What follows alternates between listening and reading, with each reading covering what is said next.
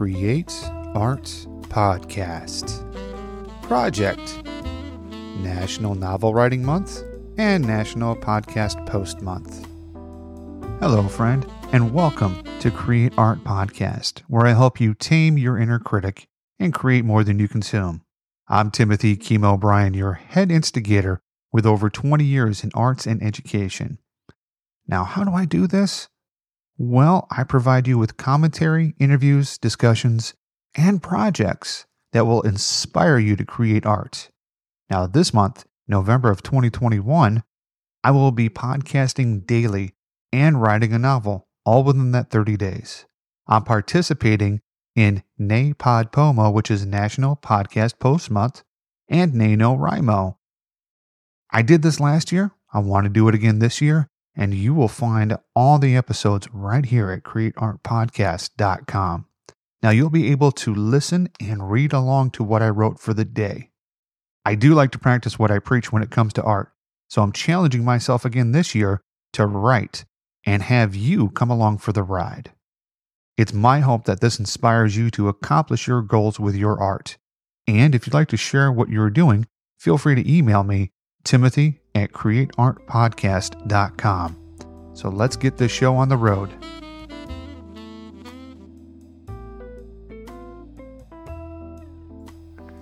All right, we are on November the 7th. Our daily count today, which was really good, I was kind of surprised, 1,950, which puts us over the 10,000 mark. Cumulative total is 10,353 words. So thank you all for pushing me forward to this.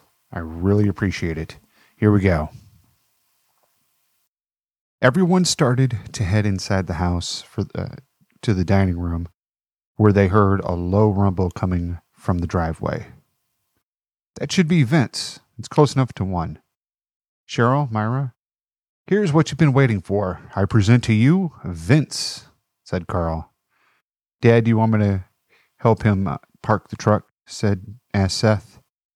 Go ahead, but you don't get to drive it. Just marshal him in and make sure Cheryl has room to move her car since she has to leave early, replied Nate. Carl took a seat where Nate was standing, and Cheryl and Myra followed suit to his right. Carmine sat at the opposite of Nate at the other end of the table, and Rachel sat to her right. Nate waited for everyone to sit down before he took his seat and looked towards the front door to see when Vince and Seth came in. Everyone heard the loud horn and the backup beeping from what was presumed Vince's truck. Cheryl and Myra's eyes widened. Wait, Vince has one eye. How can he drive? Asked Cheryl. We know a few people at the DMV. Plus, Vince drives better than most people with two eyes. Sometimes I have him drive me to meetings, or if there's certain issues that need his specialty, replied Nate. The sound of the truck died, and heavy footsteps of Vince and Seth could be heard. Do I still need to take off my boots at the door, Nate? I just had them cleaned before I came over, bellowed a gruff voice from the front door. Leave your boots on. I don't think our guests would appreciate your foot odor as much as we do, big guy, replied Nate. Seth walked into the dining room with a bald, muscular man with a patch over his left eye, not much taller than him. Myra and Cheryl presumed this was the aforementioned Vince. He walked up to Nate and shook hands while whispering something in his ear. Nate smiled a bit and shook his head and whispered back. Then Vince walked over to Carl and pulled out the chair he was sitting in and pulled him out of his seat and bear hugged him while Carl grunted. Little brother, you look tired. Has Nate turned you into a Vogon yet? Said Vince. I think the correct term is tree-hugging hippie, and the answer is not yet. But Cheryl might, replied Carl. Vince put Carl down in his seat as Cheryl and Myra looked in amazement. They were expecting somebody much taller from what Seth and Rachel shared with them on the tour of the grounds. Vince approached Cheryl and Myra from behind. He pulled out Cheryl's chair and extended his hand to her. She put her hand in his hand, and he bent over to kiss it. "You must be Cheryl. I bet you were expecting me to pick you up like I just did to Carl. I'm not the mean monster you expected, am I?" Vince asked. "No, you were very charming." And with that, Vince picked up Cheryl and gave her a slightly intense bear hug before she could finish her sentence. Ming, "Oh my gosh, no, that's what I expected." Finished Cheryl. Vince put her down carefully back into her chair, and he winked his eye at Myra and mouthed, "Want a piggyback ride?"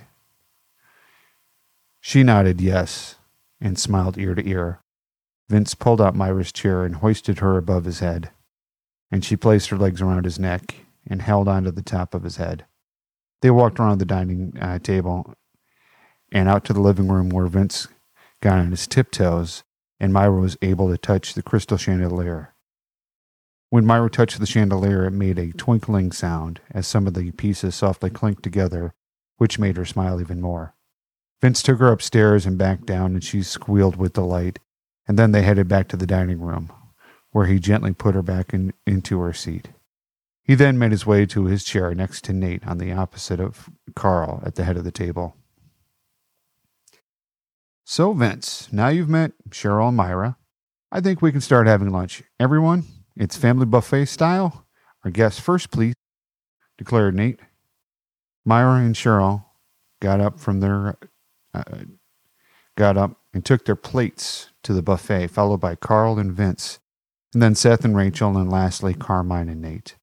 They all lined up and filled their plates. Carl looked over at Nate, and then he looked over at Nate's family with Vince and smiled. He then looked at Cheryl and Myra, who were talking with everyone else, and his smile grew even brighter.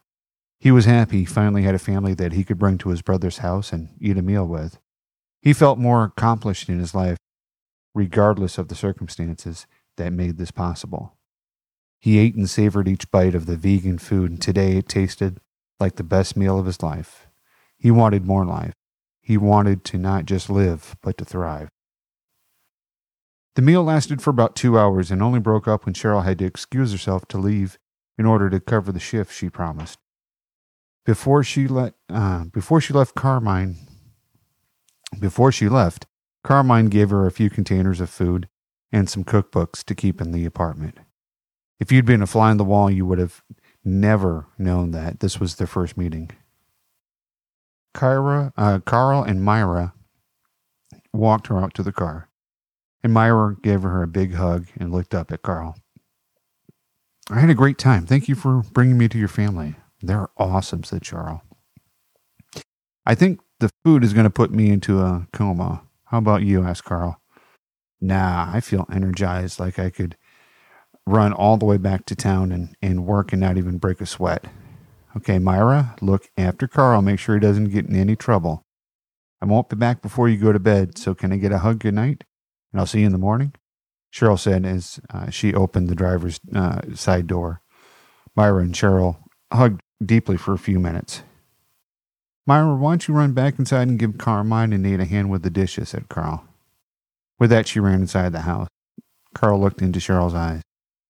"Thank you for coming. I know this is all moving so fast right now, and let me know if you need to slow down or have some space. I'm feeling better about what's going on, even though we know how it will probably end."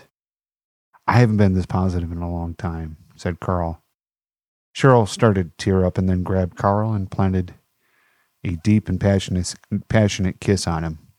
They stayed like that for a few minutes, not caring about the cameras or if anyone could see them embracing from the house. Finally, Cheryl broke the embrace and sat down in the driver's seat and started the car. "I'll see you in bed tonight. Don't let me catch you sleeping on the sofa," said Cheryl and closed the door, almost immediately putting the car into gear and headed back into town. Carl stood there for a moment, dumbfounded by what had just happened and by what Cheryl just said. It also frightened him a bit, since he hadn't slept with a woman since the divorce. He didn't know if his snoring would keep her awake, or which side of the bed she'd like to sleep on, or if the music he played would keep her up. His anxiety started to rise, and just as it did, Nate called to him from the front porch. "Hey, lover boy, We got some work to do. Angela's on her way, and she has some paperwork for us to go over," said Nate in a loud enough voice for Carl to hear, but not shouting. Carl started back to the house with a spring in his step and the biggest smile he had in years on his face. "Thanks for making this easier, big bro," he said as he passed Nate through the front door. "Oh, this is where things get much harder. Run down to the office and meet Vince there. Carmine and Rachel have taken Myra to the craft room to make something for Cheryl," said Nate as he followed Carl into the house and then to the office. Nate's office was in the basement of the house and reminded Carl of bomb shelters he had seen in books about the Cold War. It was decked out with computers and TV screens, as well as a couple of beds and a full bathroom with a shower and bathtub. Nate also kept a pantry and a weapons room down there with a generator and a 2-car garage with a full shop and 2 4-wheel drive Ford Broncos from the late 70s that were in perfect running condition. Carl didn't know what else Nate stored down there, but he felt safe in Nate's office space. Vince was sitting in one of the chairs in front of Nate's old wood desk, and Carl took a seat next to him. Nate went behind his desk and settled into his leather chair. Vince had a drink on the end of the table next to him and a portfolio in his lap, open up with various papers and pictures of the coffee shop, the outside of Carl's apartment, a random hotel room, and a house that he didn't recognize. "Vince, what are we dealing with?" asked Nate. "All right, boss, this is one of the weirdest assignments we've done. So, the father, and I use that term loosely, is Harold McKenzie. He was 34, and until recently, he was the father of Myra. He was found at a no-tell hotel where my friends with the police department found him. They received a call from someone at the hotel letting them know. They received a call from someone at what they think was the hotel, letting them know that there was a dead body. The informant did not identify themselves, but the hotel had a reputation for unsavory individuals. The informant gave Mr. McKenzie's room number, and the call was really unable to be traced. The informant's voice was determined to be male and natural. No vocal modulation was detected. The call came in at about 7 in the morning. They sent out a car, and the officers spoke with the employee on duty. They were granted access to the room where they found the recently deceased laying on a bed, unresponsive to their commands. One officer inspected the room, while the other officer attended to the body.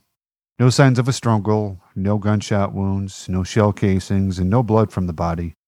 There are no personal effects found in the dresser, and the bathroom appeared to have been unused.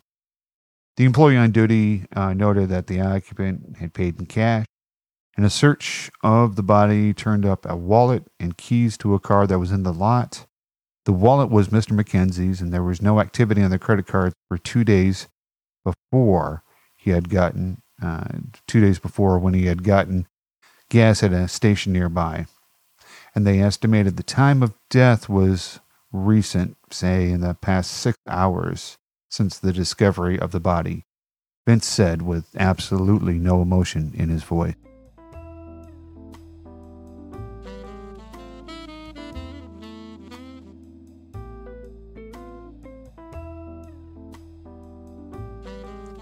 Okay, so thank you so much for listening to today's installment of Shared Diary. If you like what you heard, you can go to the website, createartpodcast.com. You can go to this post and leave me some comments and let me know what you liked and what you didn't like. I would suggest reading through last year's work first to know who Carl is and who Myra is, and who Cheryl is, and who all these people are. That would probably help. So again, we'll see you tomorrow.